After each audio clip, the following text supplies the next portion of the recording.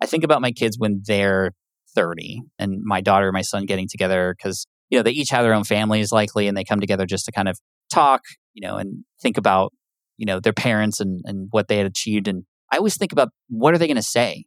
They're definitely not going to be able to say, oh, I wish my parents were never there because we've built our life in a way that allows us to be there all the time.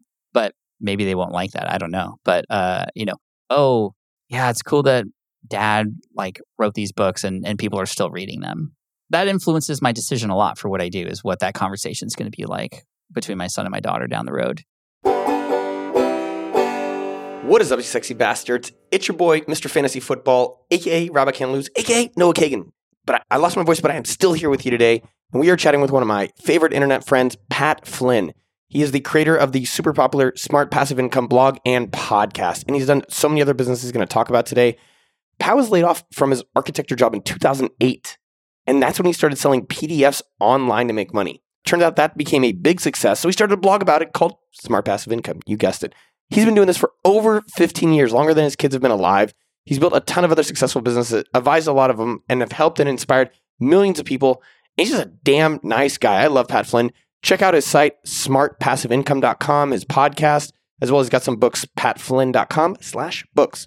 If you ever wondered, how do you stay relevant in such a noisy world, you're going to love this episode. Here's 3 gigantic things you're going to take away.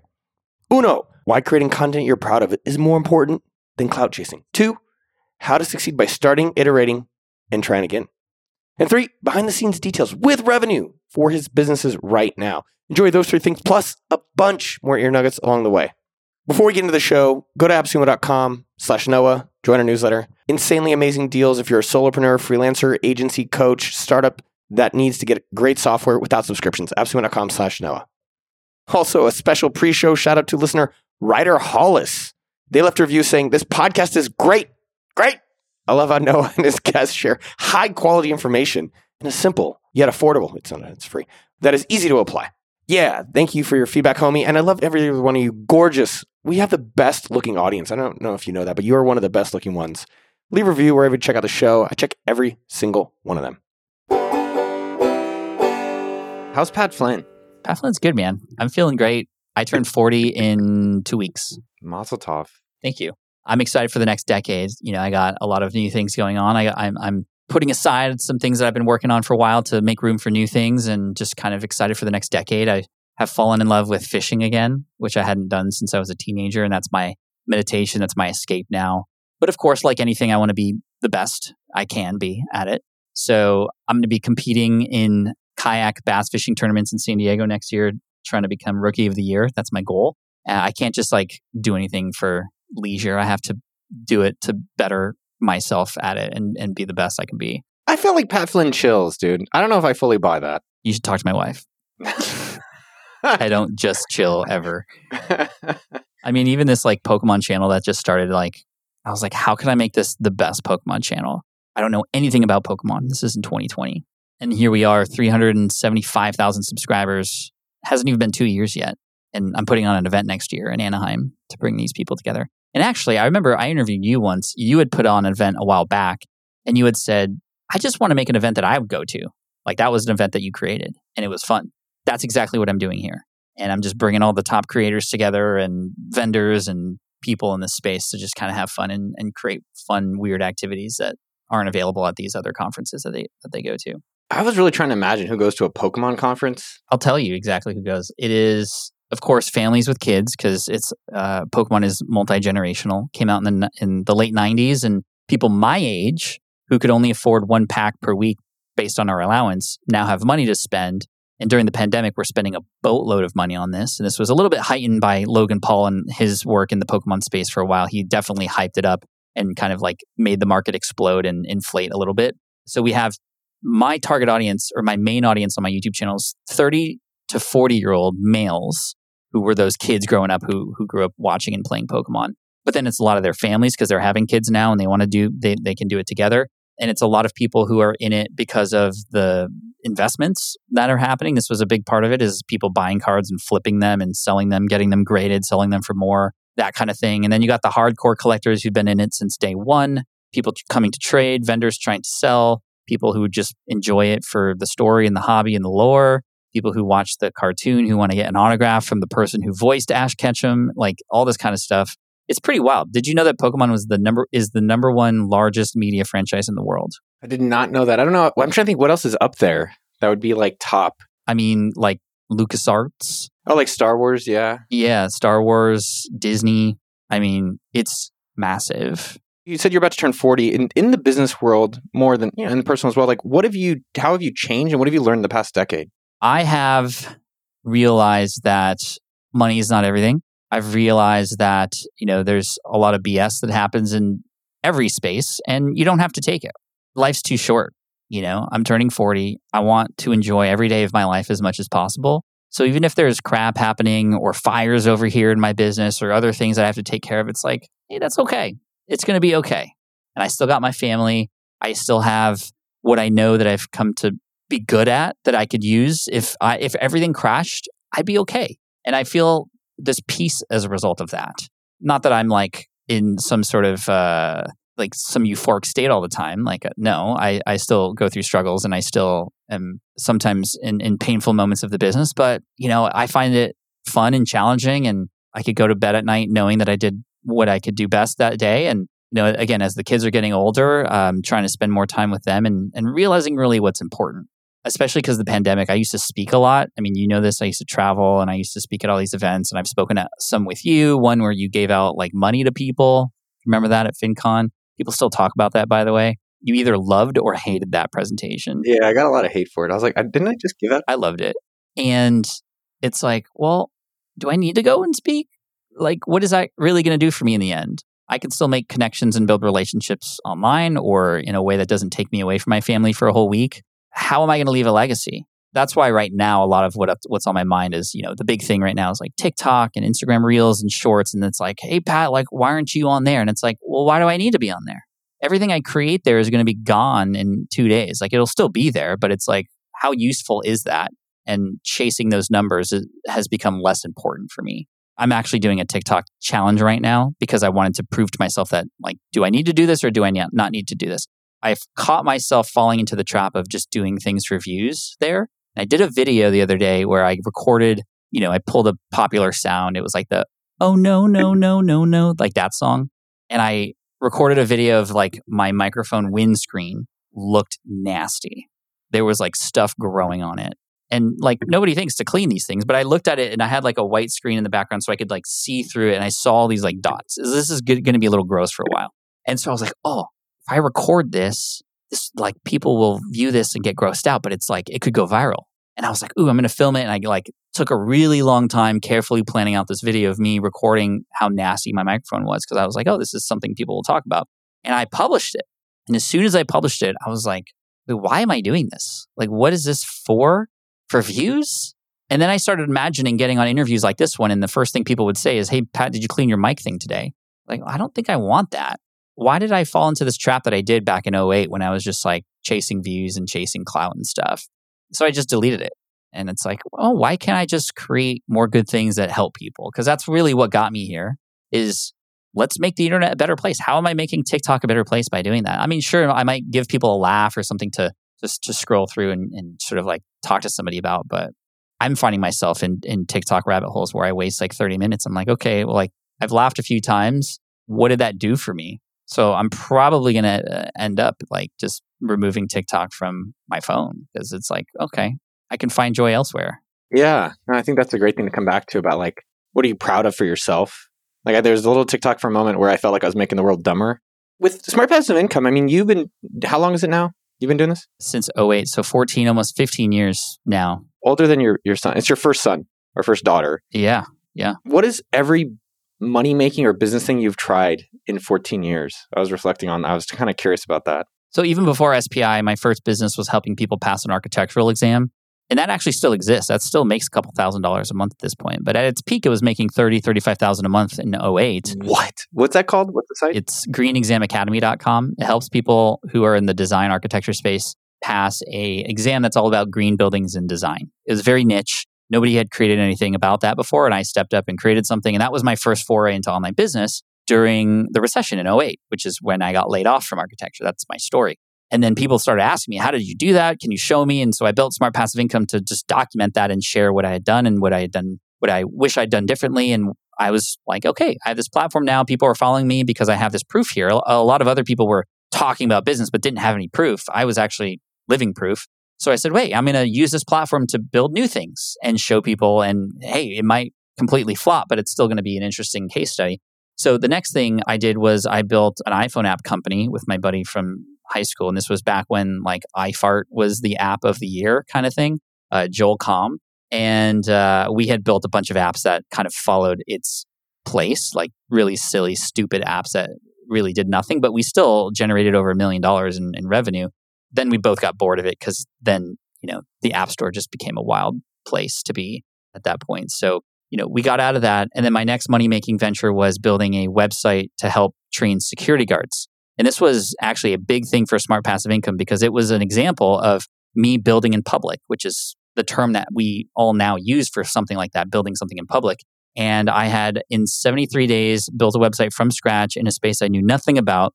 And I started generating revenue off of AdSense. First $300, $500 a month. And then it got all the way up to $4,000 or $5,000 a month by curating content. And this was an example of, hey, you don't need to be the expert. You just need to step up and curate the content and make it more easily findable for people. I was able to rank in Google and sell ad spots and other things on it as well. And then eventually I sold that business in 2020. So that was a 10-year business that was running that was literally on autopilot that I just eventually sold. I did the same thing again in the food truck space. Again, a space I didn't know about, just curated that information, created foodtrucker.com, which also sold in 2020 to a different person. Then I started to build software a little bit. I had some failed runs at some WordPress plugins. I was just following the money, and that I was really quickly to find out that if I just followed the money and thought about money first before actually providing value, that it never worked. And that was big because then I created a software to help podcasters called the Smart Podcast Player, which later became Fusebox.fm, which still works and it's still around. This is like a podcast software company. We just released hosting recently at podcast.fm and are adding more tools to help podcasters. And that business has continued to run. And I'm not a majority shareholder of that anymore. We have other people involved now, much like how you created your beef jerky and all that other stuff. Like you create, you build, and then you hand off a little bit. I've done that also with the SwitchPod, which is an invention that me and my videographer created in 2019. We launched on Kickstarter to $468,000 in 60 days from a Kickstarter campaign for this product. And that still continues to run sort of on autopilot. Caleb's doing a lot of the day-to-day there, but it's not much at all because it's sold on Amazon or on our Shopify store. Moving back a little bit of writing books. Affiliate marketing was a big play. I would share on Smart Passive Income. Here's how I did the website that I just showed you all. Here are all the steps. Step 5, start a website. Here's my link to the hosting company. Step 12, you got to build an email list. Here's a link to ConvertKit or whatever. And I was making a lot of money through affiliate marketing. I still am. Mostly nowadays with products like Circle, which are about creating community, and ConvertKit, which is for email, and Teachable for online courses as well. In 2017, that's when I started to sell my first online courses. I wish I'd done it sooner. I just never did because everybody else had courses that I just pushed people toward, and I would make money through affiliates. But eventually people told me they wanted to learn from me. So then I created online courses. We currently have 11 online courses. The first one was about finding your niche in your industry called Smart from Scratch. And then Power Up Podcasting, which is our big one. We've generated over $2 million in sales off of that course since 2017. And then an affiliate marketing course, email marketing course, webinars. So sort of all like an entire suite of products to help entrepreneurs. And, we're very proud that a lot of people actually complete our courses. We have some of the highest completion rates. And I think my superpower has become really taking these complicated things and making them easy for anybody to do. And I've written books as well, self-published. The one that I published in 2015, Will It Fly, was a Wall Street Journal bestseller, and it was self-published, which is pretty awesome. And then in 2019, I wrote Superfans, and that one still continues to find a lot of momentum with, zero promotion on my end. It's just getting shared around a lot. I've gotten paid to speak, a lot of things. I recently got my first traditional published book deal, which I signed the paperwork for, I think, this week. It's so new. And that's an interesting experiment because I haven't done the traditional publishing thing ever. And I know it's going to be as slow as molasses, but it'll allow me to reach more people. And it's actually a stepping stone into the next era of what I'm doing. It's kind of outside the realm of entrepreneurship. It does incorporate that, but it's like one circle out with relation to self-development and personal development. It's about learning. The story being like, back when we started online business, like having information was valuable. Like just the access to that information was valuable. You could sell that. It's great. Now, information is freely available everywhere. In fact, there's too much of it. We're all bloated. So how do we actually, as people, filter that learning? Who do we learn from and how do we learn fastest? How do we put the blinders on to get to where we want to go as fast as we can? And I think that I'm fairly qualified to write a book like that because I've learned how to do a lot of things from scratch very quickly and do them well. And it's not because I'm smart. It's because I've put a lot of these things into place to be able to do these things quickly and learn from the best. So yeah, that's kind of where I'm at now. And removing myself from the brand of Smart Passive Income has been an interesting thing for the last 3 years. Before that, Smart Passive Income was synonymous with Pat Flynn. But then I acquired a company that essentially I acquired their team, really. It was an agency that I worked with who helped to publish things and helped to project manage a lot of what we were doing. I just acquired that company because I wanted that team. And then the person who owned that company, Matt Gartland, he has since become CEO of Smart Passive Income. And I'm just sort of like the talent now. And it's not just Pat Flynn, everything. It's the whole team. It's almost like it's become now not just Tony Stark. It's the entire Avengers now kind of all helping people in the world of entrepreneurship, which does give me options now, right? I'm able to do other things now and SPI doesn't suffer because of that. In fact, the community has become really the driver and that's our product now. We launched a membership program called SPI Pro in 2020 during the pandemic when everybody was seeking connection with each other. And that has provided the first bit of MRR in our business because everything was just one-off payments before. Now we have recurring revenue in the business like a software company. And our community is the product and the community is what people are coming back for now.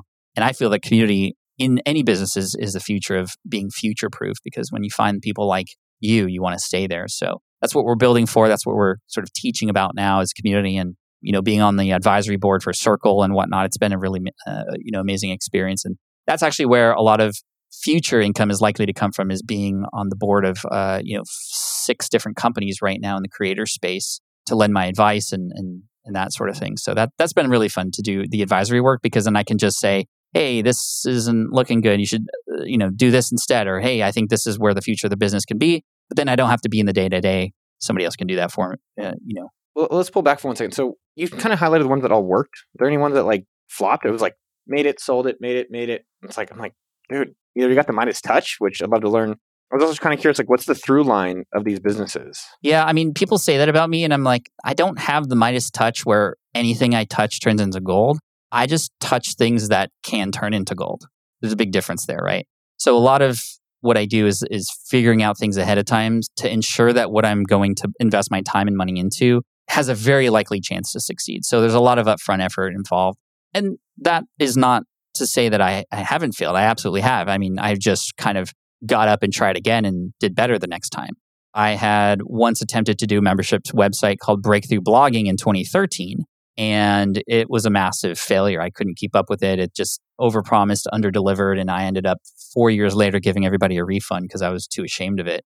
But then I relaunched now SPI Pro, and SPI Pro with those lessons learned and with a lot more sort of research and a team now to help me, which I didn't have before. It's just performed much better and in and of itself is its own business with MRR.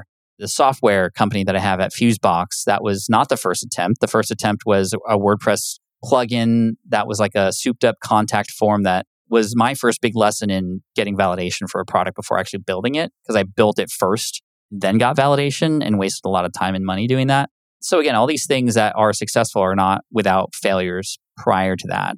And then also, I think I positioned myself in a way to succeed by connecting with the right people. When I go into something new, I try to get as integrated into that community as much as I can before I create anything so I can know who I'm creating for and what worked and what didn't work before.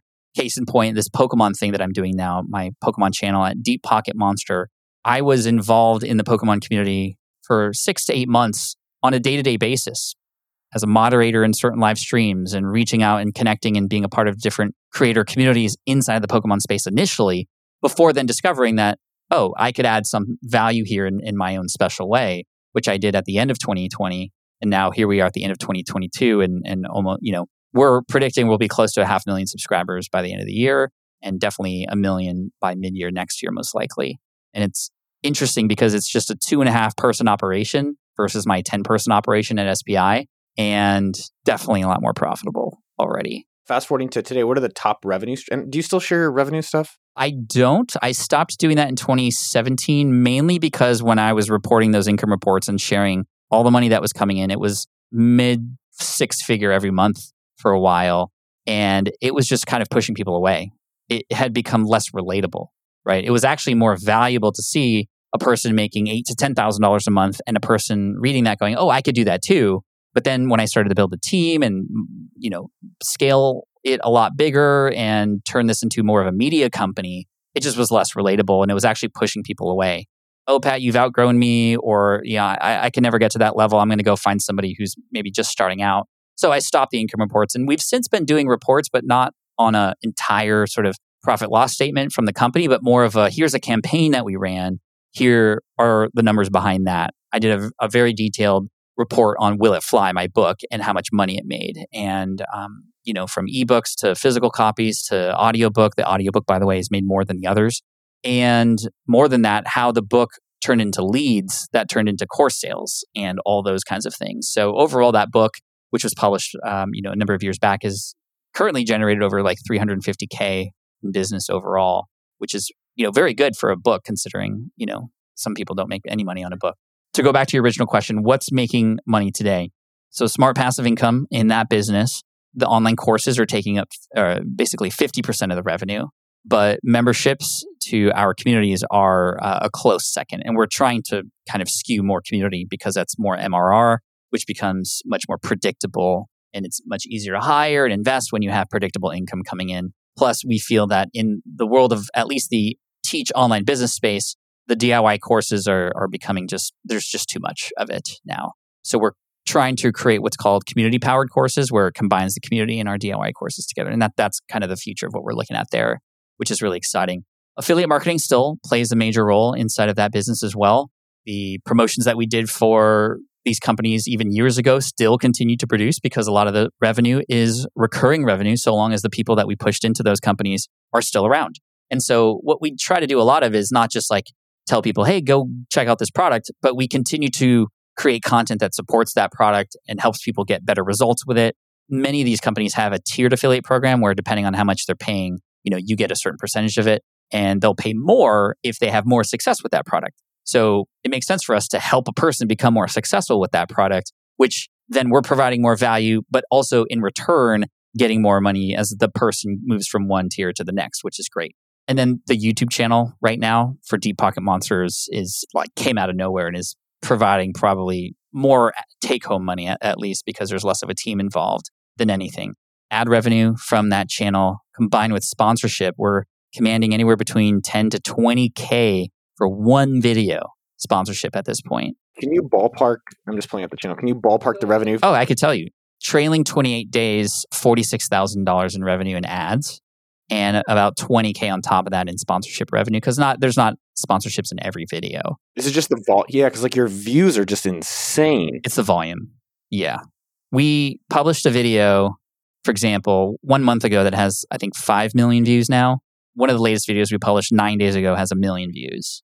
And the CPMs are low. The RPMs, it's like $9 compared to on the Pat Flynn YouTube channel, which is more comparable to your channel, like business, entrepreneurship, education. I don't know what your CPMs are, but on that channel, it's like $35 to $45. But the volume is way less, which is interesting because I'm like, well, wouldn't it make sense to increase the views on that channel?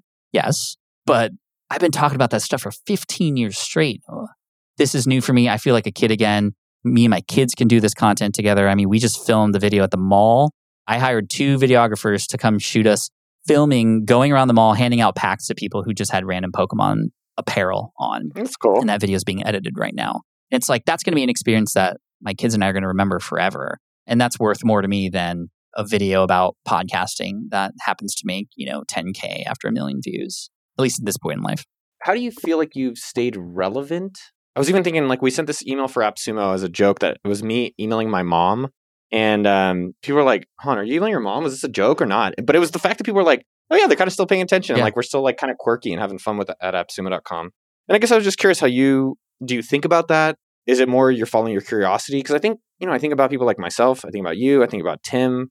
And it's not to say that hey, you have to stay in the limelight. I think if that's not serving you, but I think it's impressive. Like Ramit, I'm always impressed with longevity. Mhm. I think it's very undervalued. There's a lot of people who have come and gone since we've started, for sure. Yeah. I think that you mentioned it right there. The inherent curiosity that we have to A, understand, but then B, on top of that, to then share what we find with others keeps us relevant. Because as new things happen, as new technologies come out, as new questions arise, we can be the ones to be curious and share what we find. And I love that because, at least from my position, at least I don't want it to come across that I know everything. I don't know everything, which is why I try to go and find out.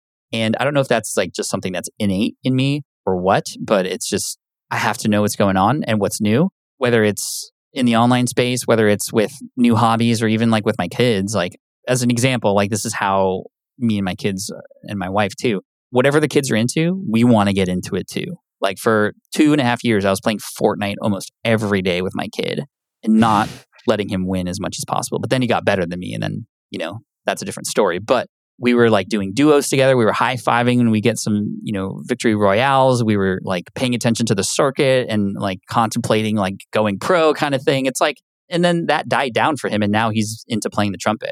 So because I played the trumpet too, we can learn together and stuff. And it's like, whatever they're into, I want to get into as much as possible because eventually they'll probably get into things that I don't care about. But I remember when I was a kid, it was like I was into things and my parents would just not really be curious about it.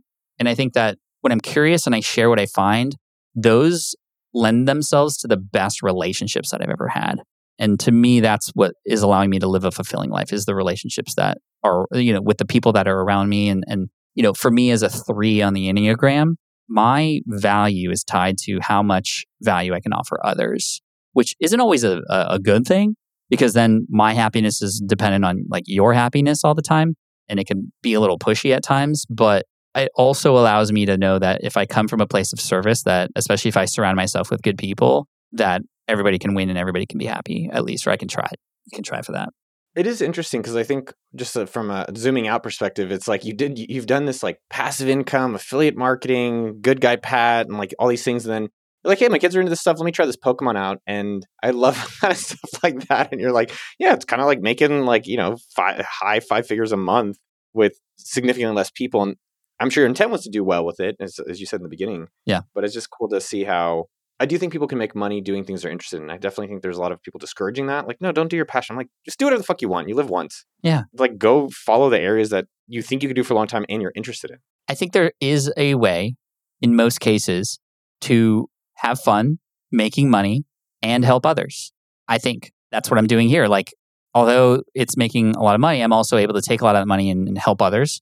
I'm running an event next year in Anaheim, California for this Pokemon space. And it's an event that's similar to VidCon where you've got like the creators there and then the fans. And this is the place to bring them together. But we want to step up. My team and I, we want to do creator specific workshops for anybody who wants to do YouTube, who's in the Pokemon space, to come and learn how YouTube works. Because we have that special sort of understanding and connection to YouTube that, would benefit everybody. Like, I feel like, a lot of people live life like it's a poker table where if one person's winning, that means everybody else is losing. And I see life more like we're all at the table and there's just like chips flying out of nowhere always. And we can share with each other and we can all win together. I mean, that would not be a really good poker game because it's fun when you're winning and, you can go all in and stuff. So maybe not the best analogy, but I think there's a way to have everybody be happy. And I can lead by example and hopefully help others believe the same thing. How far out do you think, specifically for your business? One like parallel for that with me is like I'm really into fantasy football. Dude, don't even get me started about the season. It's so many injuries. It's unreal. You talking about the Niners? All of them. Oh yeah, dude, Cooper Kupp, like that just hurt my feelings. But I guess one of the things that was fascinating for me, that was a really good lesson for AppSumo and kind of just life in general, was when my team was taken care of, as the owner of a football team, was taken care of for the week, I was able to really think ahead. I was like, okay, well, what's coming up? What do I think is coming up? And how do I plan for that? Yeah. So it's kind of just made me start thinking about that in a lot of aspects. So, business is kind of easier one. So I guess, how far are you thinking ahead? And, I think communities, you said that's one. I'd love to hear how far ahead you're thinking and maybe some of the things that other people can learn from you on that. On SPI, we're definitely trying to take the lead and go to where the puck is going as far as businesses and community being a part of that. And really taking the lead on what we're calling community-powered courses. That's what's happening there. And that's why we're doing what we're doing. And we're planning for the next, 3 to 5 years there. I know things change fast and anything can change at any time, but that's what we're investing in because we believe so much in that. on the Pokemon thing, I mean, I'm thinking about 5 years down the road there as well. And what I'm hearing a lot about in the community and what I remember, I was not into Pokemon when I was a kid. I was actually a little bit older than the Pokemon community when I was a kid. I was into Magic the Gathering. And I actually worked at Toys R Us. My first memory of Pokemon was working at a Toys R Us, setting up the tables for the kids who came in, and then I just had to make sure they didn't like steal from each other. If only I knew the cards would be as expensive as they are now, I would have saved some of my wages for that. But what I'm hearing is like the idea of like the community coming together to play with each other and like that game shop feel in the 90s that you had where you go to the store after school and you meet friends and stuff, like that's gone. That's basically gone because of whatever. The pandemic obviously didn't help, but there are still local game stores, but it's few and far between what it used to be. And so a big goal that I have in this space is to create a physical space that could become an after-school program for kids to come to that is Pokemon-centric, that kids can come and play games, but really learn the soft skills and what it's like to collaborate and like win, lose, and save and collect and all this kind of stuff that we once had when we were kids is gone. It'd be really amazing to use this ability to grow this business in a way that actually gives back and brings those feelings back in a way where it's now like, because I have kids now and some kids at the school that they're in are there until like 6 p.m. until their parents pick them up. I'm like, there's so many other things that you could be doing or enjoying in life outside of just staying in a classroom and looking at your iPad until your parents pick you up. So those things are on my mind there. And who knows what will happen. I'm very inspired by the people at like Dude Perfect who are doing all this fun stuff. And they're bringing communities together. And now they have this like campus that was designed that's going to be built in, I think, Texas or something. Yeah. That's ginormous. That's going to allow them to just do more things. And they're going on tour. And even my family, like we're into those guys. And then with this new book deal, I mean, this is one circle outside of entrepreneurship. And it's a way for me to just take these things that I've learned over time and package them into something that could hopefully live beyond me. Because I am thinking about legacy and what happens after I go and, investments I'm making and all that stuff for my kids and their kids and their kids. But not just that, it's like the world. Like, how can I at least live the biggest imprint that I can that is seen in a good light? I often think about this, and I might have mentioned this on the show a long time ago when I was with you, but I often say this, and it's like, I think about my kids when they're 30 and my daughter and my son getting together because, they each have their own families likely, and they come together just to kind of talk, and think about, their parents and what they had achieved. And I always think about, what are they going to say? They're definitely not going to be able to say, oh, I wish my parents were never there, because we've built our life in a way that allows us to be there all the time. But maybe they won't like that. I don't know. But, oh, yeah, it's cool that dad wrote these books and people are still reading them. That influences my decision a lot for what I do, is what that conversation is going to be like between my son and my daughter down the road. What I was reflecting on, as you were saying, is like, what are the fundamentals of how we're making decisions about our life? In the sense of, hey, I'm making decisions based on, in 10 years, I want this, and my decisions are that, or I care about integrity, or I care about, it has to be environmental, or whatever it is. Yeah. And then it's just like, what is your decision principles? And then how do we make sure we're true to them? Well, how would you answer that question? Is it a value-based thing for you? I came up with an acronym called GOD, but it's like, grounded, absolute destinations. And then the idea of it is, starting at the end of it, it's like, well, what's the destination for these different things I want in life, if at all? Right. And then can I get to that direction in a non-absolute way? And then am I behaving grounded in a manner that I respect my integrity? And I think there's things like that. At AppSumo, we call it MOM, which is our master operating manual.